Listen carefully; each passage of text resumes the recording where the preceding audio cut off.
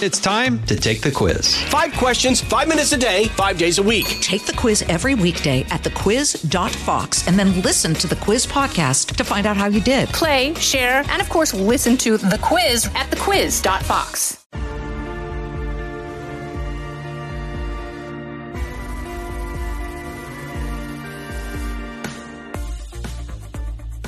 Welcome to this episode of Kennedy Saves the World. You made it to Friday, and so did we. So I have been trying to get this guest on Happy Hour for quite some time, and I am shaking up a virgin blood orange margarita for none other than Will Cain. He is the co-host of Fox and Friends Weekend. He is also the host of the Will Cain podcast and the Will Cain Show, now weekdays at noon Eastern, 9 in the West. Very exciting. Thank you. Multimedia, incredibly talented, lives in Texas, commutes to New York to work at Fox, and you have been kind and gracious enough to share a blood orange mocktail margarita with me. This is beautiful. To Will Cain and to freedom. Thank you, to freedom. To freedom. Absolutely. Here we go. Oh, I've got a guitar pick in there. That's lovely. That's very lovely. So, were this a margarita? Yeah. And not A a mocktail. Mm-hmm. My father-in-law had strong beliefs about what is a margarita. Okay. He said, and he made them very simple. Yes. And they were perfect because of their simplicity. Yes. You went simple, which is, I don't know what's in here. I'm not just being work safe. I don't know what's in here. Yeah. But generally for him, it was tequila and squeeze limes and fruit. And it made it's crazy how understated can be so good. Not loaded up, my point is, with a bunch of sugars and syrups. No, there's no sugar. There's no syrup.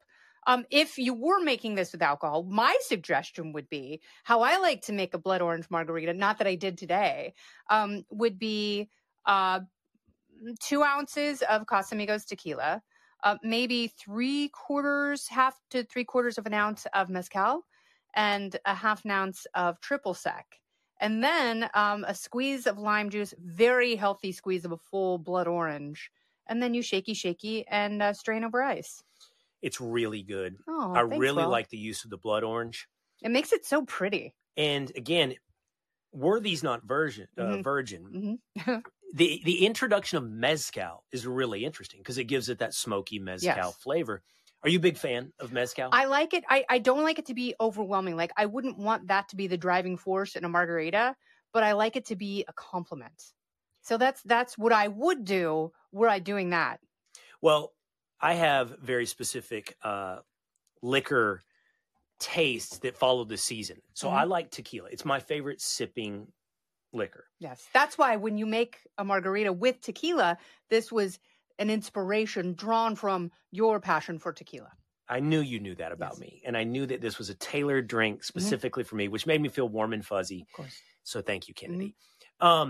Tequila for me is summer, spring, and some of fall. Okay.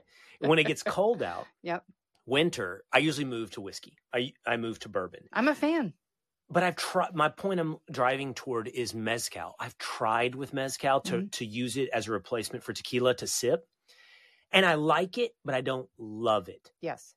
It's just, I think maybe I like my meat smoked, but I don't like my drink smoked. I like bourbon, but I don't love scotch. See, I like tequila. I don't love mezcal. I feel the same way. That's why I wanted a little bit, not, if we were doing that, I would say I would just put a little bit of mezcal in there. Yeah, so you could sense it, but not be overwhelmed by it, because anything that is smoky can totally overwhelm you. And then you do have to put too much sweetener in there. Yeah, you do have to either lengthen it with too much water or you put too much sugar and it loses the point of the drink, in my opinion. But I agree. I love whiskey. I love bourbon. Scotch is very particular for me. I have to be in a very, very particular mood. You know who loves scotch is Chad Pergram. And so it was really funny. We did a Thanksgiving podcast and he had like a different scotch for every course. And I'm like, Chad, if anyone followed this roadmap, they would be hammered long before the mashed potatoes. Not to mention the 3 spirits that you have with pumpkin pie. I've tried. You know, when I went to law school and there was something about that age, which whatever it was, 23, 24, my buddies, I guess in a move to be sophisticated once you go to law school, started drinking scotch. And this was at an age when you're starting to set down the keystone and move to a more sophisticated alcohol palate. But I just couldn't. I don't know what it is about scotch. And by the way, for tequila or for bourbon, I usually drink it simple, just over rocks. And I enjoy the flavor, but I just can't. I'm just not man enough to be Chad Pergram. But there's nothing like a good tequila that you drink with ice and maybe a little bit of lime. When you can sip that, it's lovely. And I feel the same way about whiskey. Like, I don't want to complicate. The only time I complicate whiskey is if I'm gambling, playing blackjack. I will drink Beam and Coke or Jack and Coke. I like that you don't feel too sophisticated for that. I agree. Every once in a while, Jack and Coke, it's just right. But it's, for some reason in Vegas at a blackjack table where it's, not a high limit and you can stay there for a few hours, like, sipping on Jack and Coke is just fine with me. Here's my one, and we sound like alcoholics. Here's my one place during dry January. I like to get fancy with bourbon. I like old fashions. Old fashions are great. I love a nice dark Oregon cherry. Why not? Little citrus, little hint of hello. I also like the name. Yeah, I'll have an old fashioned, Gary. Yes, I'm an old fashioned kind of gal. Therefore, I'll have a ham ready for my man when he comes home from a hard day slaving at the office. By the way, is there a better bartender name than Gary? Like, order a drink, right? Right. Order a drink right now. Hey, I'll have an old fashioned, Fred. Doesn't land like, I'll have an old fashioned, Gary. Gary. Yeah. Gary's and that's funny you say that because you have kids. I don't know. Like, this is really interesting because there are two kinds of parents in this world. And I realize that I fit firmly into this camp. There's the parents who let their kids watch SpongeBob and those who do not, because when my 18-year-old was in kindergarten, a study came out that said SpongeBob basically causes brain damage. And so parents freaked out and they're like, we're not going to let our children watch SpongeBob. But, my baby daddy and I were like, well, we think it's kind of funny, so we're going to let them watch it because it's a lot better than some of the dumb alternative kid shows, which are completely humorless. But now that she's 18, she has friends who have no idea any of the SpongeBob references. Where are you on the SpongeBob parenting spectrum? Culturally blind. I know nothing about SpongeBob beyond memes. And I don't know that my boys have or do watch SpongeBob. My oldest is 16. And maybe this is in the same vein. I did have to ask myself, should I let him go all in on binge watching South Park? Yes. And he does. And I think South Park, for the record, is genius. Like when you write or when the Library of Congress puts together American television, South Park has to be mentioned. I don't know, top 5, top 10. First of all, it's genius, the piece of work that they churn out on a regular basis tied to the news cycle and then make it timeless and funny. Those guys, I'm not throwing around this word casually, are genius. Absolutely right. I agree with you completely because the time pressure that they're under, because The Simpsons also has been on the air probably longer than South Park, if memory serves, because Simpsons came on when I was in high school. South Park came on when I was at MTV, so South Park hasn't been on as long. But, The Simpsons is known to be populated. Like, I went and watched a table read, which I love that show, but they were like, we have more PhDs than any other writer's room in the history of television. It's like, well, that's great. And there are, some very brilliant references. But I agree with you. Like, the bravery to take on cultural stuff that would get anyone else canceled, and the fact that they do it all essentially at the last minute. Yes. And that time crunch forces them to be even funnier. I also, that was a watershed moment in parenting. It's like, do you let your kids watch South Park? And I made the choice to let them when all of this PC stuff Me too. And DEI stuff was happening in the schools. And I'm like, there needs to be a counterbalance. And me sitting there talking about the Federalist Papers at home would be quite boring. And I think we'd have a lot of eye glaze. But they essentially get the same thing, which is a healthy dose of humor and skepticism if they watch South Park and watch them chip away at these sacred institutions. Perfectly said. And that's where I landed. I said, okay, you can watch South Park. And there's so much over the line with South Park, but intentionally so. Yes. They're trying to be provocative. They're trying to say things that are offensive. And it's okay to be offended. You just don't want your kid to internalize it as the gospel. Jason in the House, the Jason Chaffetz Podcast. Dive deeper than the headlines and the party lines as I take on American life, politics, and entertainment. Subscribe now on foxnewspodcast.com or wherever you download podcasts. Don't go anywhere. More Kennedy Saves the World right after this. But back to SpongeBob. I know nothing. I know nothing about SpongeBob. I've never seen an episode of SpongeBob. There are two kinds of people who watch SpongeBob. 6-year-olds and stoners. Really? Yeah. And so, I don't smoke weed. I'm allergic, but I do have friends who do. And how do you know you're allergic to weed? Because it makes me barf. The times that I've tried it, I've gotten very, very sick. Really? Like, not fun. It's not, it's like projectile awful. Wow. Yeah. Heart racing. Wow. And I've asked a couple of doctors, because I've met cannabis doctors throughout my illustrious pro-cannabis broadcasting career. And they're like, even they who are like, oh, yes, marijuana increases intelligence by 450 points. It's like, I think that's impossible based on the scale that we have for IQ, but okay. But they're like, don't smoke weed. It is not for you, sister. I think the weed conversation is interesting, Kennedy. So I'd say I spent most of my adult life fairly libertarian, that we shouldn't outlaw bad decisions and let people, not everything that the government does, making it illegal or legal, translates into just or unjust or good or bad or virtue or vice. But I have to say that there's a couple of things we've barreled forward on at light speed that I don't think we've properly analyzed the long-term implications for. One of them is sports gambling. I think that we probably don't know. That's very interesting because it's happening so fast. So fast. I mean, I feel the same way about college athletes making so much money so quickly. Yeah. It's like we went from nothing to the floodgates wide open. But this is the nature of conservatism, is to say, take slow. Tradition has value by its very existence. It's not a tradition isn't an on its face endorsement of anything that's lasted time. Slavery lasted. I mean, slavery is one of the most traditional practices of humanity. That doesn't make slavery right, but it's still a good instinct to say, well, if something has survived thousands of years of human existence, by its very survival, it has some value, and we should analyze whether or not it should continue. And barreling forward and upturning society revolutionarily is so egotistical that, it's all going to turn out fine. And I don't think we know how it's going to turn out when it comes to gambling. Like, we've put a device, the phone, into every 20-year-old guy's hand and allowed him to gamble on the next drive of a football game. What does that mean for him 10 years down the road? What kind of vice or habit or addiction has he fostered through gambling? Oh, yeah. Gambling is one of those things. It is as addictive as heroin and nicotine and any other well, they substance. all have their various addiction levels. Yeah, but there's and something even personally, about. But I really think there's something genetic about it. Like, when that switch is flipped, it's very hard to shut it off.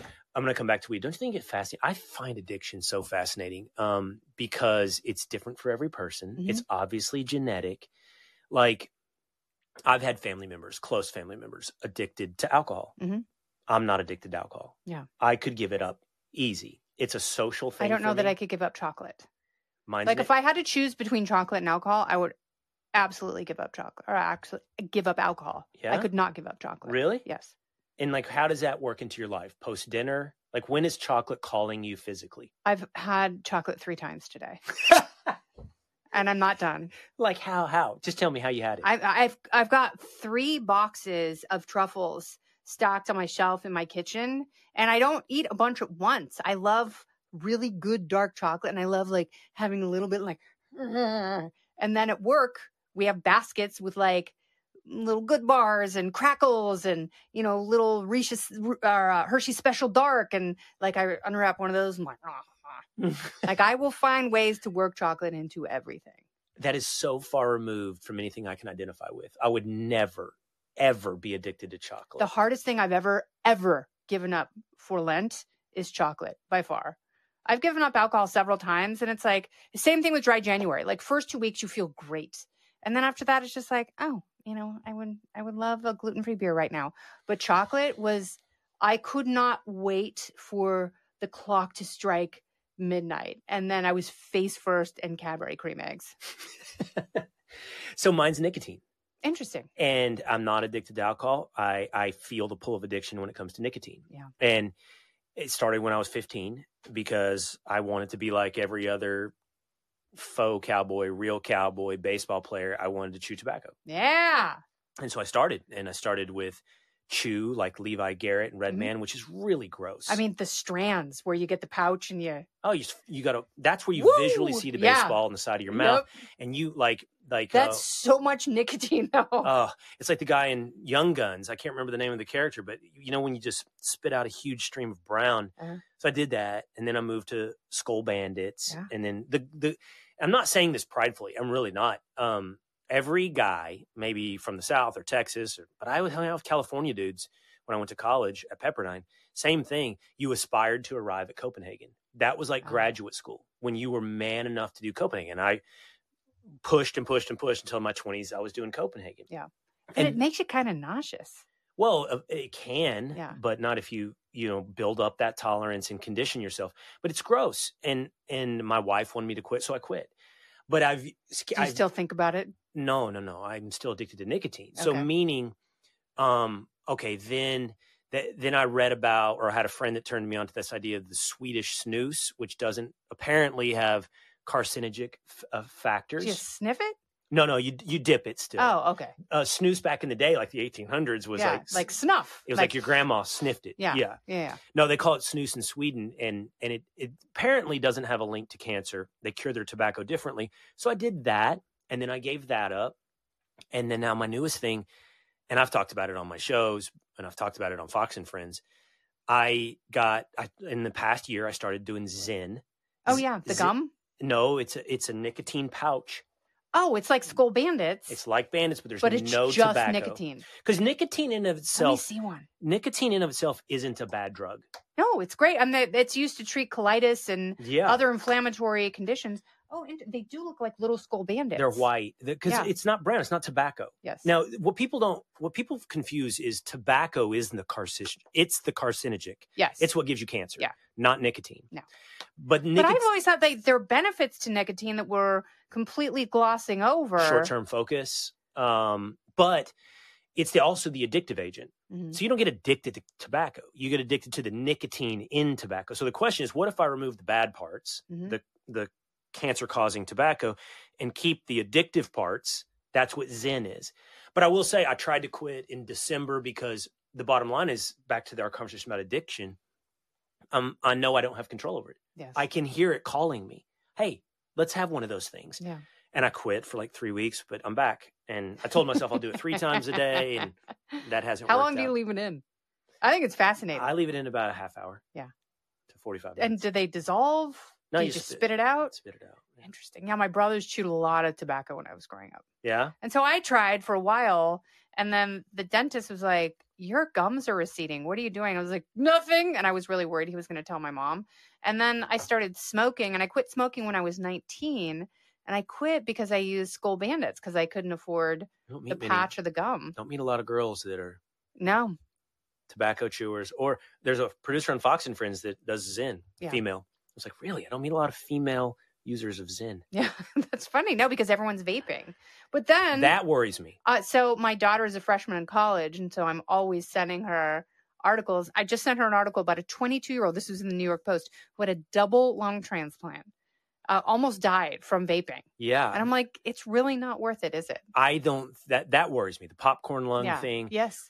I mean, intuitively drawing something into your lungs sounds bad. Yes. This doesn't intuitively tell me I'm doing something that is harmful to my health. I mean, if it's not doing the same things tobacco's doing. Somehow degrading to your mouth or gums. Yeah. But back to weed. And this just came out recently. So on the Will Cain show a few months ago, I had Alex Berenson of infamy when it came to COVID, but, also who deserves a lot of redemption and in retrospect, credit for getting things right about COVID. People don't know this about Alex. He's been on the anti-marijuana beat for quite some time. Okay. And his argument is that, first of all, and I saw people talking about it this past week, when you say marijuana, people think 1960s joint. Sure. That is not what people are smoking There's anymore. no doubt about it. The THC levels are astronomically higher. I mean, you can smell the difference when you walk around, but the problem is not the level of weed. So here's the problem. It's been illegal for so long. The black market, because of the cartels and because of the demand in this country, the black market has grown so much greater than the legal market ever will. Because what happened was, all of these municipalities and state governments and people writing ballot measures got together and they're like, I know what we'll do. People love weed so much. We will tax the living crap out of it. But what they did was they allowed people to grow it. So now there's a glut in places like Oregon, but it's so overtaxed in the dispensaries, it's cheaper to buy it on the black market. So because it's been illegal unnaturally for so long, this black market has just exploded.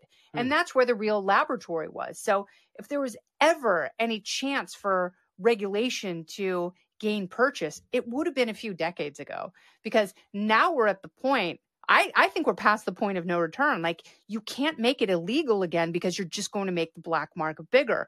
And when the black market gets bigger, that's what really scares me, is because that's when kids, my youngest daughter, who's a freshman in high school, knew a girl who died from a fentanyl overdose from a weed gummy in New York. And, it's like they all knew each other. And I hope my kids internalize that, because it just takes it was given to her at a party.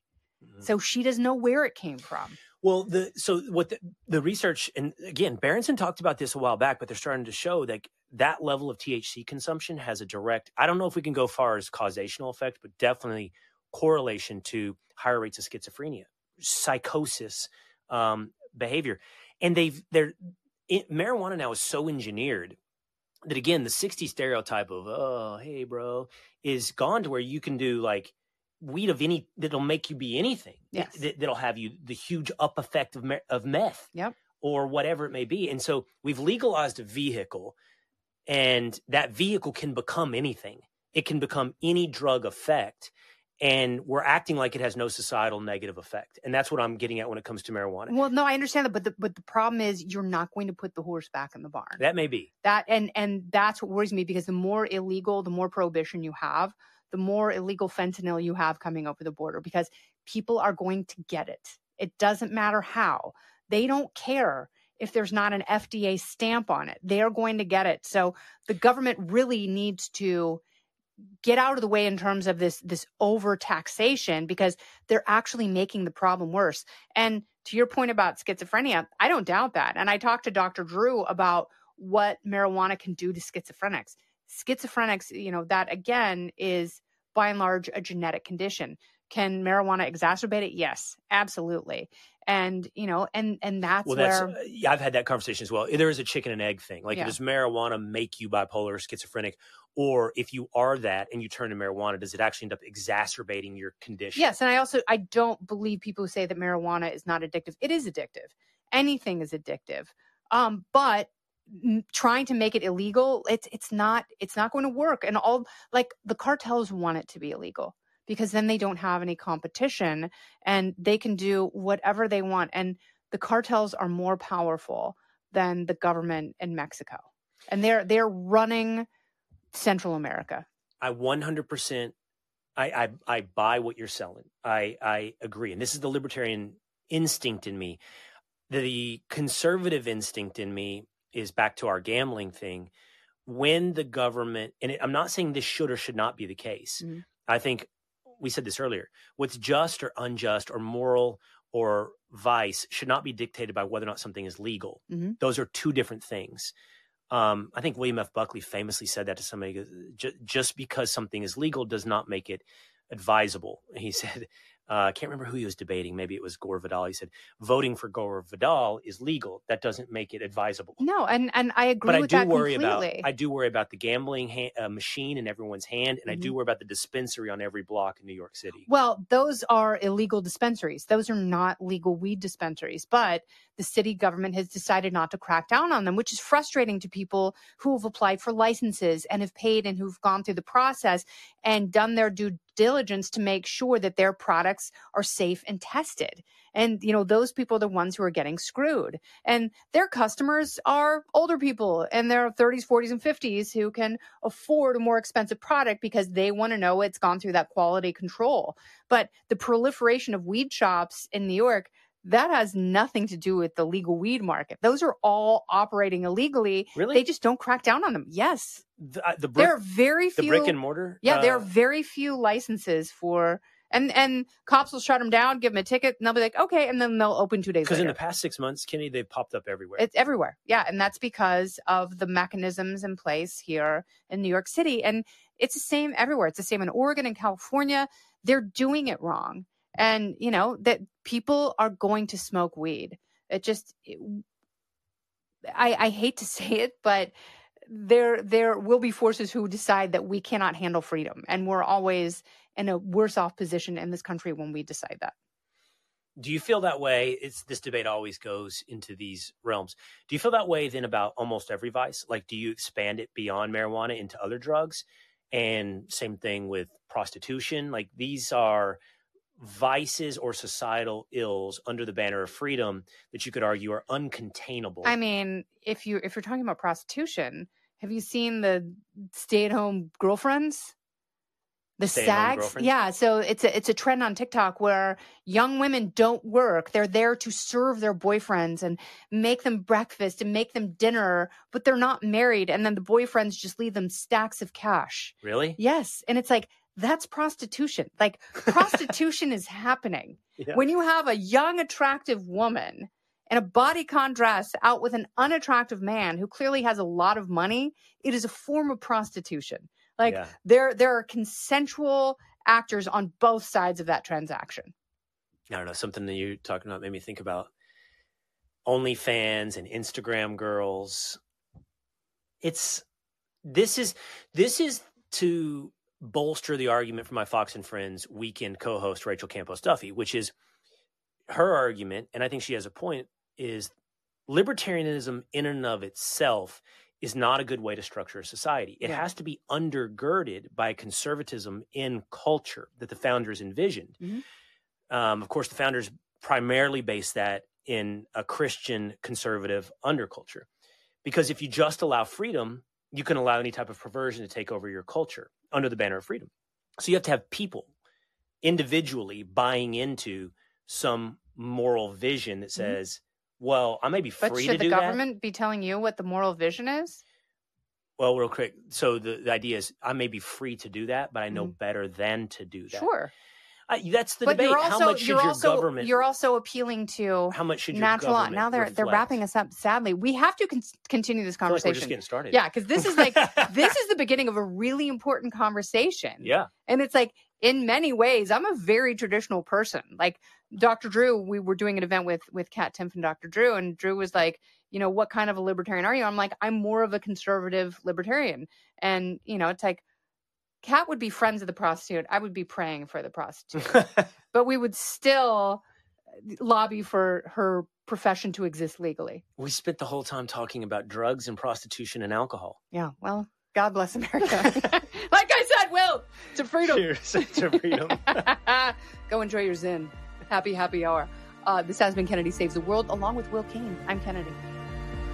Listen ad-free with a Fox News Podcast Plus subscription on Apple Podcasts, and Amazon Prime members can listen to this show ad-free on the Amazon Music app. Oh, go ahead and leave me a review while you're there. I'd love to hear what you have to say. You've been listening to Kennedy Saves the World on the Fox News Podcast Network.